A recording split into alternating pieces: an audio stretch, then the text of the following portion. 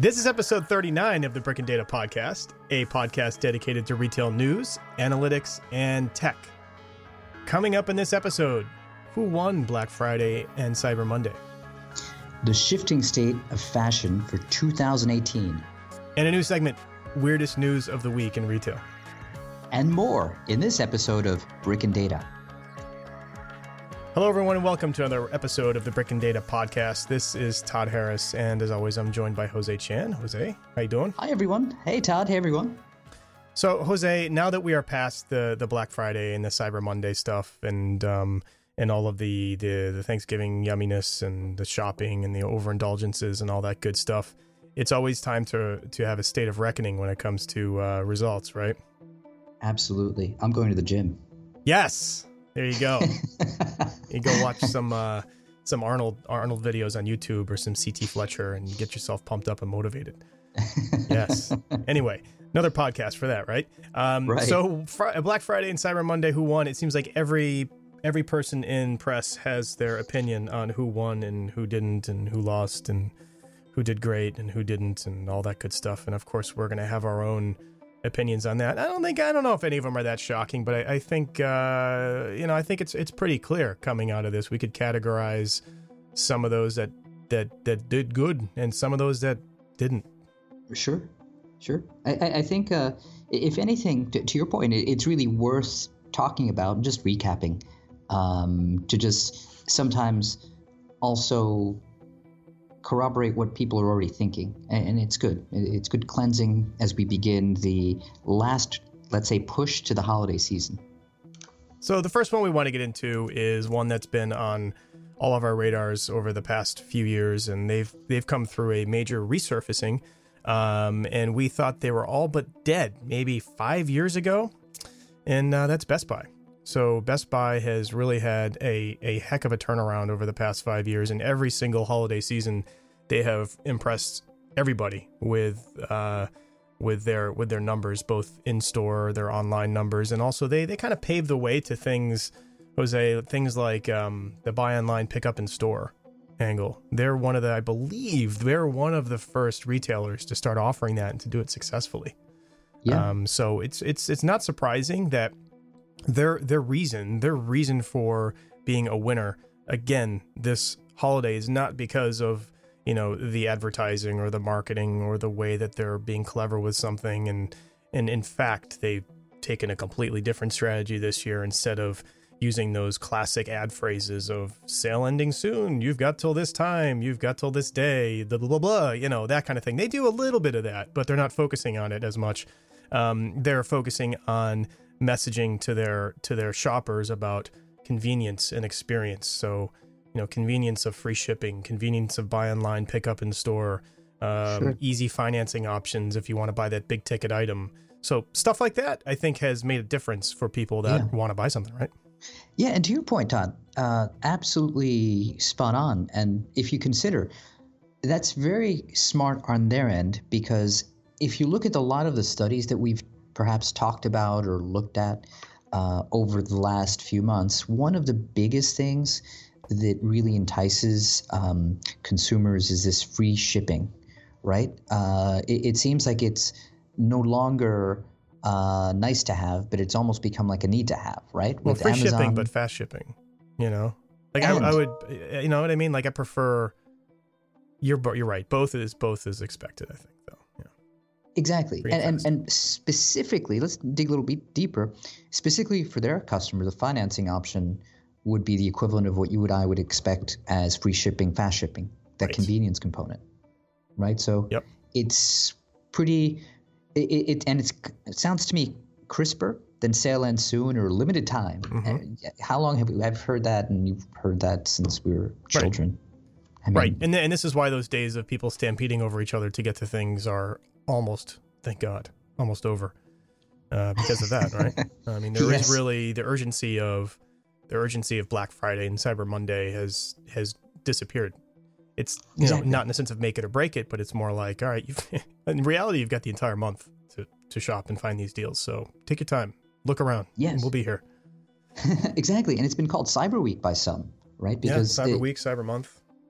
It's not, in some instances, I mean, not for all retailers, but obviously for some, they still have the specials going on that continue and are pretty much called the Cyber Monday specials. Yeah. Even though usually what happens, right? What's interesting, traditionally in retail, holding Cyber Monday aside, you would take your first markdown at Thanksgiving and hold it, and it's a hard markdown, right? So sales would continue from Christmas, but it's interesting that we're saying, yes, the sales continue with Cyber Monday now, but it's just another way of saying what actually has always been happening. Right. I think, maybe in the next episode, we should cover deeper into margins and how all these things affect margins. And I'm curious if all of these extended sales and extended discounts are just in the end, just margin killers and revenue fluffers. I don't know. We'll have to dig into that at some other. I would venture to say, without the data yet, but you agreed we should definitely dig deeper. Yes, any sale, unless it's planned, right, for the margin, will always reduce it, generally. Yep. So other winners, we got Best Buy there. A no-brainer, Amazon. We don't even need to say anything. Who? Yeah, enough said. Anyway, mobile. Jose, tell us about mobile. Wow. Well, it's a pretty big one this year. So according to Adobe, mobile drove 54% of visits and 37% of digital revenue. And it's interesting, right? Because if you think about this time last year when you and I were talking about this, mobile was not above 50% at that time. The big news then was that mobile was growing, but now it is clearly the place where people are going to in terms of visits. And it's also trending with the revenue, right? Revenue isn't above 50% yet, but it's still 30%, 37% digital revenue, whereas you think a few years ago, it wasn't even there. That is that's, I think, probably one of the biggest stories, if not the biggest story, for a winner. Yeah, I would agree. I know we've probably both have our unique experiences over the past week of buying a few things on mobile. But what's even weirder, and I don't understand why this is. Maybe you can explain this to me, Jose. But I found our other winner, this other winner we have on the list here, and not to be the last of the bunch, but small retailers, meaning independent retailers, perhaps, or just not the big boxes, not the major brands. But again, to Adobe data, we will link this, by the way, to everybody. We will link this Adobe data set that we have that we're pulling some of these numbers from.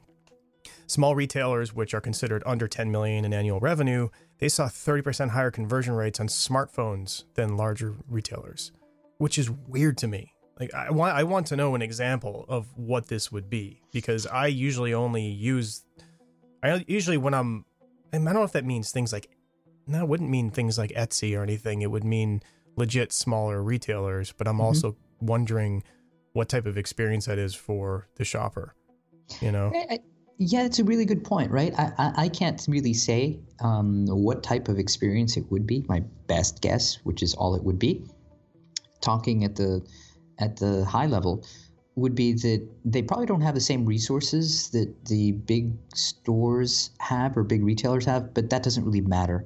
I think the key, really, the heart of this, why did they see this higher conversion rate? Well, the key to this is, look, as we're always talking about big retailers, I think a niche market that is often overlooked are these smaller retailers that offer special product, right? Things that you can't get. I mean, we get tired, you and I or anyone else listening to this podcast gets tired of going into our favorite stores that are not small retailers and looking at the products, and we know the brands that are there. Every once in a while, they might have a different brand there that we might want to try out. But when you're going into a smaller retailer, you're probably talking about, maybe a mom and pop, what we would call a mom and pop, but it's really like a privately owned smaller retailer, maybe has 2-3 stores. And the product that they offer and the service that they offer is so much more personalized, right? It could be product that you won't find anywhere else. And it could be service that it's kind of like being back in a small town where people actually know your name and you're actually having real conversations rather than chasing people around to help you. Right. And that all explains the higher conversion rates. Shoppers are going there to find something that they're looking for, and they know what they want. That retailer might be, I don't know, they might only sell cell phone covers or something, or cell phone cases, Sure. For your smartphone. And it's a really well-known brand to those in that niche of, of technology, but they're not, they're not a Logitech. They're not they're not a Best Buy. They're nothing of that sorts, but they're a known entity and people know to go there. When they go there, they know what they're going to buy. And if it's in stock, they're going to buy it. So I think you're right. And that combined with the experience of if there is a storefront to go in there and actually feel like it's not aisles and aisles of, seas of products, then yeah, you're right. Yeah. And if you think about, so to be a little bit more concrete, to add more, let's say, color to what you're saying, because I agree with what you're saying, is think of retailers like Story. They punch above their weight. It's one store, literally one store, but you always hear about Story because they're essentially creating an environment that is about a theme, and it changes, right? So that makes it experiential. You have retailers that I think we may mention, Perch, that gives you an experience, right? And it need not be those, but those are just examples of the type of, let's say, special experience and or product that they'll offer to consumers, and that's what pulls me in. Sure. I mean, I can't say that I shop smaller retailers mobile. I do shop smaller retailers for special items, and it's usually in person, just because I like that experience and feeling special, right? Yep. Which I don't feel when I go to a big store. If I'm going to a big store, I'm just essentially going there to transact,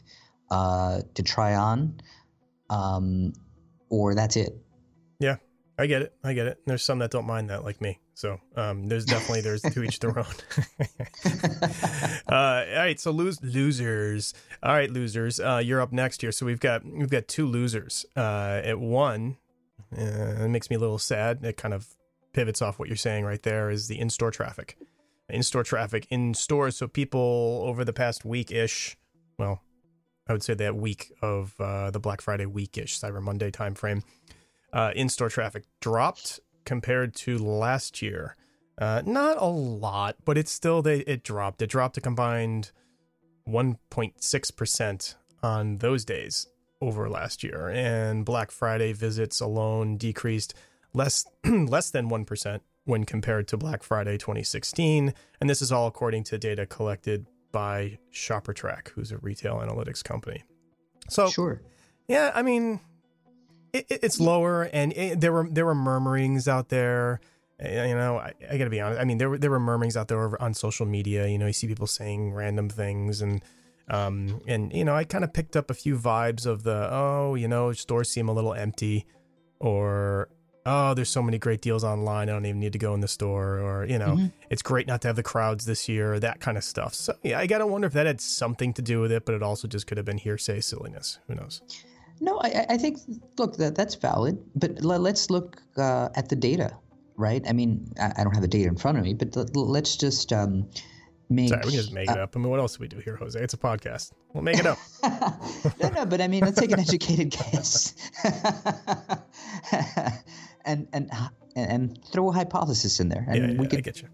debunk it, right? Yep. What's really happening here? So I don't know who is what their retailers they're tracking, right? But my best guess would be that it's disproportionately large retailers, right? Mm-hmm. Because there's more data on them, and it's easier to bake them into a business model because ShopperTrack has been around for a while. So let's assume it's the large retailers. So we already know that the large retailers are actually a bigger part. Let's assume that they're a bigger part of this study. That means that they have store closures, and we know that they're taking the disproportionate amount of the store closures. So you have store closures that are not even there, so that would account for part of that fall. Moreover, if they're tracking mostly bigger retailers, then you know that they are having issues across the I got to board. wonder. You're right. That store closures thing is an interesting point because I'm just you got to kind of assume that they're trying to do an apples to apples thing here, right? I mean, Yes. I doubt that they would actually consider that the stores that were closed also, meaning No, they wouldn't. same amount of stores year over year, right? They have to somehow be able to balance that number and weight it. Exactly. But that's my point. Yeah. That's where there might be somewhat of a discrepancy because I I see. mean, Yep. you wouldn't count. If I had 100 stores last year and now I have 90, Right. yes, I would not count those 10 from last year. But that, of course, would bring my number down. And Right. then Yep. If I were to weight it, how do I weight it? Is the question. Yeah. Big if. Yep. Agreed. And the other loser we have, and I just realized we just pretty much declared Omnichannel as loser. Websites. And we don't mean all websites, but websites were sort of losers, meaning that there was a few major brands / department stores / specialty retailers / like a home goods type store. They had website crashes, downtime, and they had transaction processing outages like all over the place during the weekend of Black Friday and Cyber Monday. And there is nothing in this world of retail that will piss off the shopper more than sitting there and seeing that 404 error or, oops, sorry, we can't complete this right now. Something must be wrong on our back end. We're going to go alert the blah, blah, blah. I mean, all those things will make us go insane and lose our minds, which happened over social, and some of those tweets are hilarious. But yeah, and there was a certain retailer in this mix that really didn't need that bad press. So yeah, some websites were losers. I would agree. And it almost sounds like what you're describing there, because you sometimes see the error message in that 404. It's kind of like a breakup. It's not you, it's me. Yeah. Well, oops, sorry. Yeah. It's anger inducing, that's for sure. So for sure. And then you just jump right over to Amazon or someone else that might have that same product and go from there. And to your point, think about it. I mean, but this is exactly what's going on in the evolving landscape, right? As you mentioned, the omnichannel and business is being traded over from brick and mortar to the digital world. The digital world is not ready to take on the traffic that's been taken on just because they're adapting still, right? So this is part of what's been going on with overcapacity is what's really going on here. Yep. Agreed.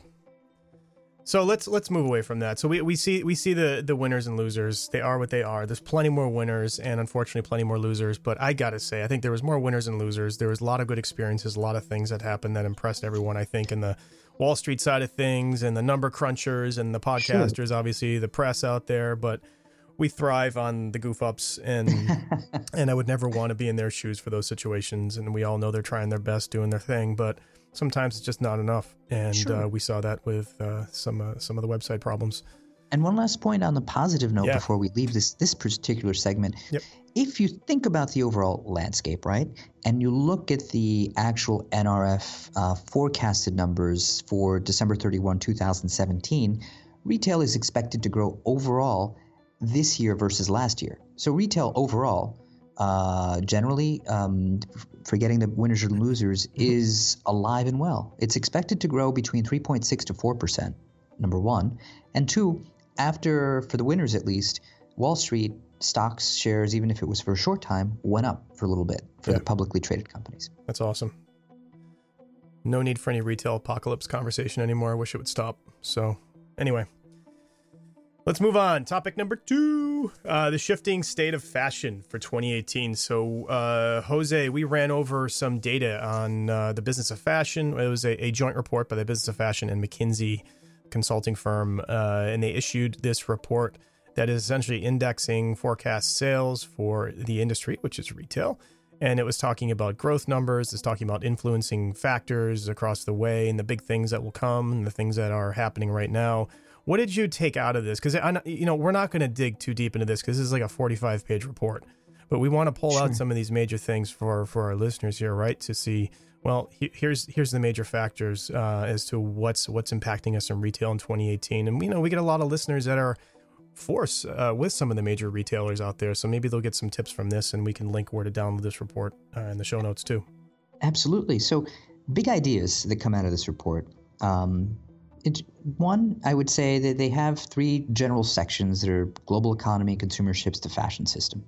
So I think one of the major ideas would be under consumer shifts, which is getting personal, right? Which is personalization, curation will become more important to the consumer, right? And testament to this is kind of what we talked about earlier, smaller stores. I'm not saying it should be smaller stores, but they're more effective right now than the larger retailers at curating. And, tech could be used here as well, curating online experiences, etc. But it's not only online, as we know.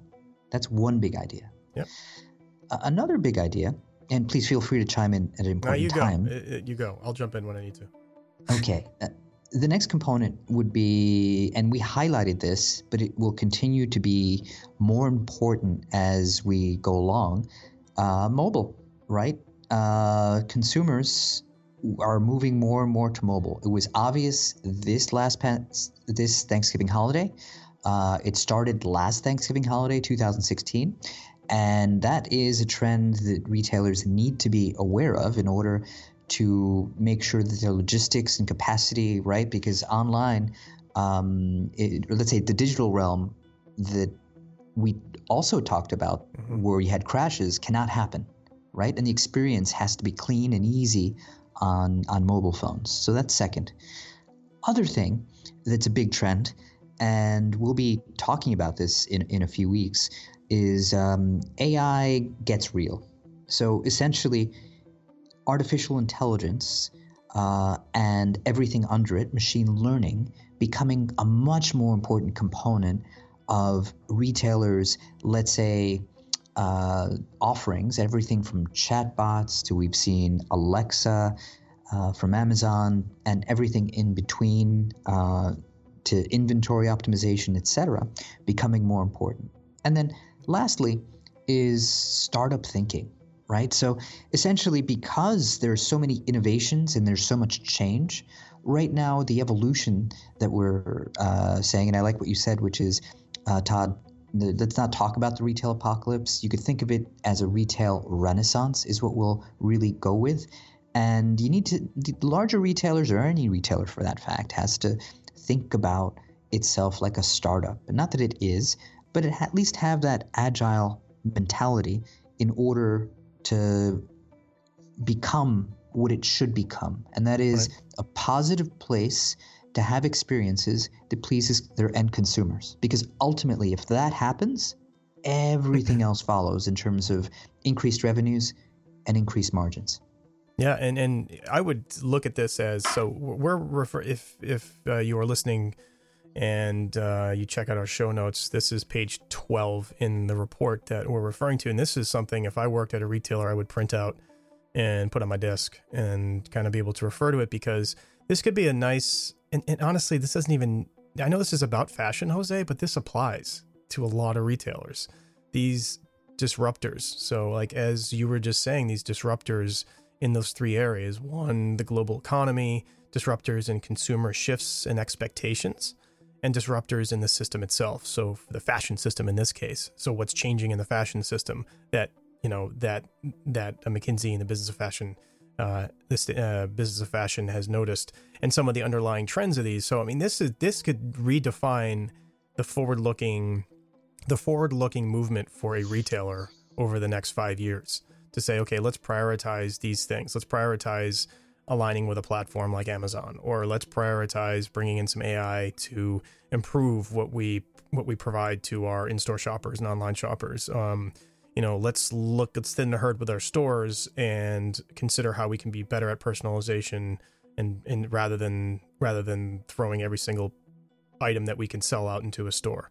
Things like that. And there's obviously tons of data in this that backs up these recommendations or backs up these trends that are real, at least for fashion in this case. So it's a great, I guess the point of this segment, right, is that it's a great resource for anyone in the retail business to be able to look at this as a driver for what they want to do over the next, 36 months. Sure. And to add to that, Todd, not just fashion. I think Right. although this is titled the state of fashion, it could really be titled, and you could take a few sections out, or specifically related to apparel. It's the state of retail. It is, yeah. In 2018. Absolutely. Yeah. There's no doubt. I mean, the more you look at this, especially that page you were reading off of, like these trends and the consumer expectations, it's all the same. You know, the platform, there's a bit on platforms, meaning, okay, how do you know when you're going to align with a platform like an Amazon? You know, there's retailers that have lined up with Amazon that we never thought would have. You know, this was obviously part of their plan all along. And I highly doubt it just came out of the blue, but they knew that was one of their shifts they had to make based on what their customers want or what their customers expect. So whether it's in the case, I believe, is it Kohl's and Amazon, Jose? I believe, yes. I think it's Kohl's that's handling many of Amazon's returns. They're also selling some, you know, Amazon product there, kind of acting as like a little bit of a brick and mortar arm for Amazon. So instead of them going out and opening Amazon stores, it is them reaching in, you know, getting their claws into these other existing successful retailers out there and helping them not only expand and stay alive, but helping Amazon get in there and spread like a fungus. I mean, like the good retailer that they are. And so everything else here that we have on this list, we're not going to get too deep into, but yes, Jose, I think you summed it up perfectly. And we highly, highly, highly recommend, if you work in retail, in any retailer, to take a look at this report. It'll really open your eyes, if they're not already open, on lots of happenings across the economy, across your shoppers, and the system itself. So good stuff. So, hey, I've been excited to talk about this for the entire episode, Jose, because you know this is a new thing, this episode, and I want to start this new segment called, I need some like reverb here, Weirdest News of the Week. And so this is our new segment, the Weirdest News of the Week, and it's bringing you the most inducing, shocking emoji face news of the week for retail. And this week is one of my favorites, and I thought she was from the 90s, but I think it might be from the 2000s. I don't really know anymore. Time just flies. But she has resurfaced in a fairly epic way. Sort of. Actually, she's done more epic things than this, but that's a whole different conversation. So Paris Hilton, she has launched an all-natural, in big quotes, all-natural skincare line, starting with a rose water mist branded thing called Unicorn Mist. So Paris Hilton is launching skincare line called Unicorn Mist. Let's just sit on that for a second. You know, and she says it's all natural, first of all, and if you look deeper into it, I'm not going to, you know, be a negative nanny here, but it's not all natural. There's lots of weird stuff in there, apparently. If you look at some of the ingredients, I'm no skincare expert, but there is some weird stuff in there if you look at some of the ingredients. And I did my research, and there's not all natural stuff in there unless you can find an alcohol methylate or whatever it is pond somewhere. But anyway, don't be distracted by her history or her, you know, if you've been to her Instagram account. She is actually a really savvy businesswoman. And this is Weirdest News of the Week, but there is a little bit here I think that we can all look at and say, wow, she's launched 23 successful scents. I think that means, and that was a quote I found, she launched 23 successful scents. I'm guessing that means this type of stuff, or also it means perfumes. Yes, things exactly. like that, right? And there's another weird known fact about Paris Hilton. She's known as one of the world's top DJs. I had no idea that she was a DJ. I had no idea. Didn't know. Maybe, I don't know. Maybe in Vegas or LA. I don't know what the deal is there, but apparently she gets around $1 million a gig. So that is amazing. I'm a little old school because I thought Tiesto was one of the top DJs. Yeah, I think he is. He's still in Vegas. Remember, I was there last year or something, and then he was still doing his thing there. So it's not that old school. Still there. Yeah, and so this whole line, and I think, hey, millennials, I'm staring at you. I think you're her target market here. I think I can't tell. I'm not sure. I'm not trying to label. Jose, keep me in line here, because I tend to say things I shouldn't. But anyway, according to the press release, the full skincare line will be available in early 2018. So if you want to get your hands on some unicorn mist from our favorite Paris Hilton, really be our guest. So, weirdest news of the week, Jose. Let me pick up on something you said there. Uh-oh. Right? savvy businesswoman. I would agree with that, right? Because if you think of what is going on here really, okay, what's going on here really is she is picked up on a trend and a bright spot that we brought up in the show at different points in time in retail that actually is a growing category and would have been some of the more, like, let's say, important categories throughout this, let's say, retail evolution. We've seen off-price continue to be an important, let's say, category overall, right? There have been missteps here and there, but generally it's been a pretty robust category. Yes. We've also seen beauty. Beauty has been another growth area. Companies like Sephora, Ulta, getting into Glossier, getting into the mix here, and she's on the bandwagon. And she's on the bandwagon, Jose, but she used that phrase that's going to get her in trouble, I think. All natural. Yeah. All natural. I mean, she's claiming all natural, and if you get the natives riled up about all natural with skincare and it's not all natural, then she's going to have some problems here. Because to be honest, I mean, I was reading an article on this. I think it was on Forbes. There's an ingredient, a third ingredient, and I misspoke earlier. It's called alcohol denatured, and that immediately rung a bell for me because just from times of painting a house, for example, when you're looking at a can of paint or using paint thinners, that's a solvent used in paint thinners. So you're putting that on your face, not good. And there's other ingredients too, but point is that she's perhaps carelessly using that term all natural in a world where, like you just said, with Sephora and other clean, they're calling them clean beauty outposts, Credo Beauty, and there's another one called Folane, if I'm saying it correctly. Sure. And they are, very much against that. So we'll have to see how this all turns out for her, but I think she just needs to maybe pay attention to what's actually in her product. Or I would be cynical and say, well, yeah, of course. It's in caps because it isn't all natural, which is why it is all natural, which goes with the persona. Right. It's a good point. Oh, Paris. Okay. Well, anyway, that's our news of the week.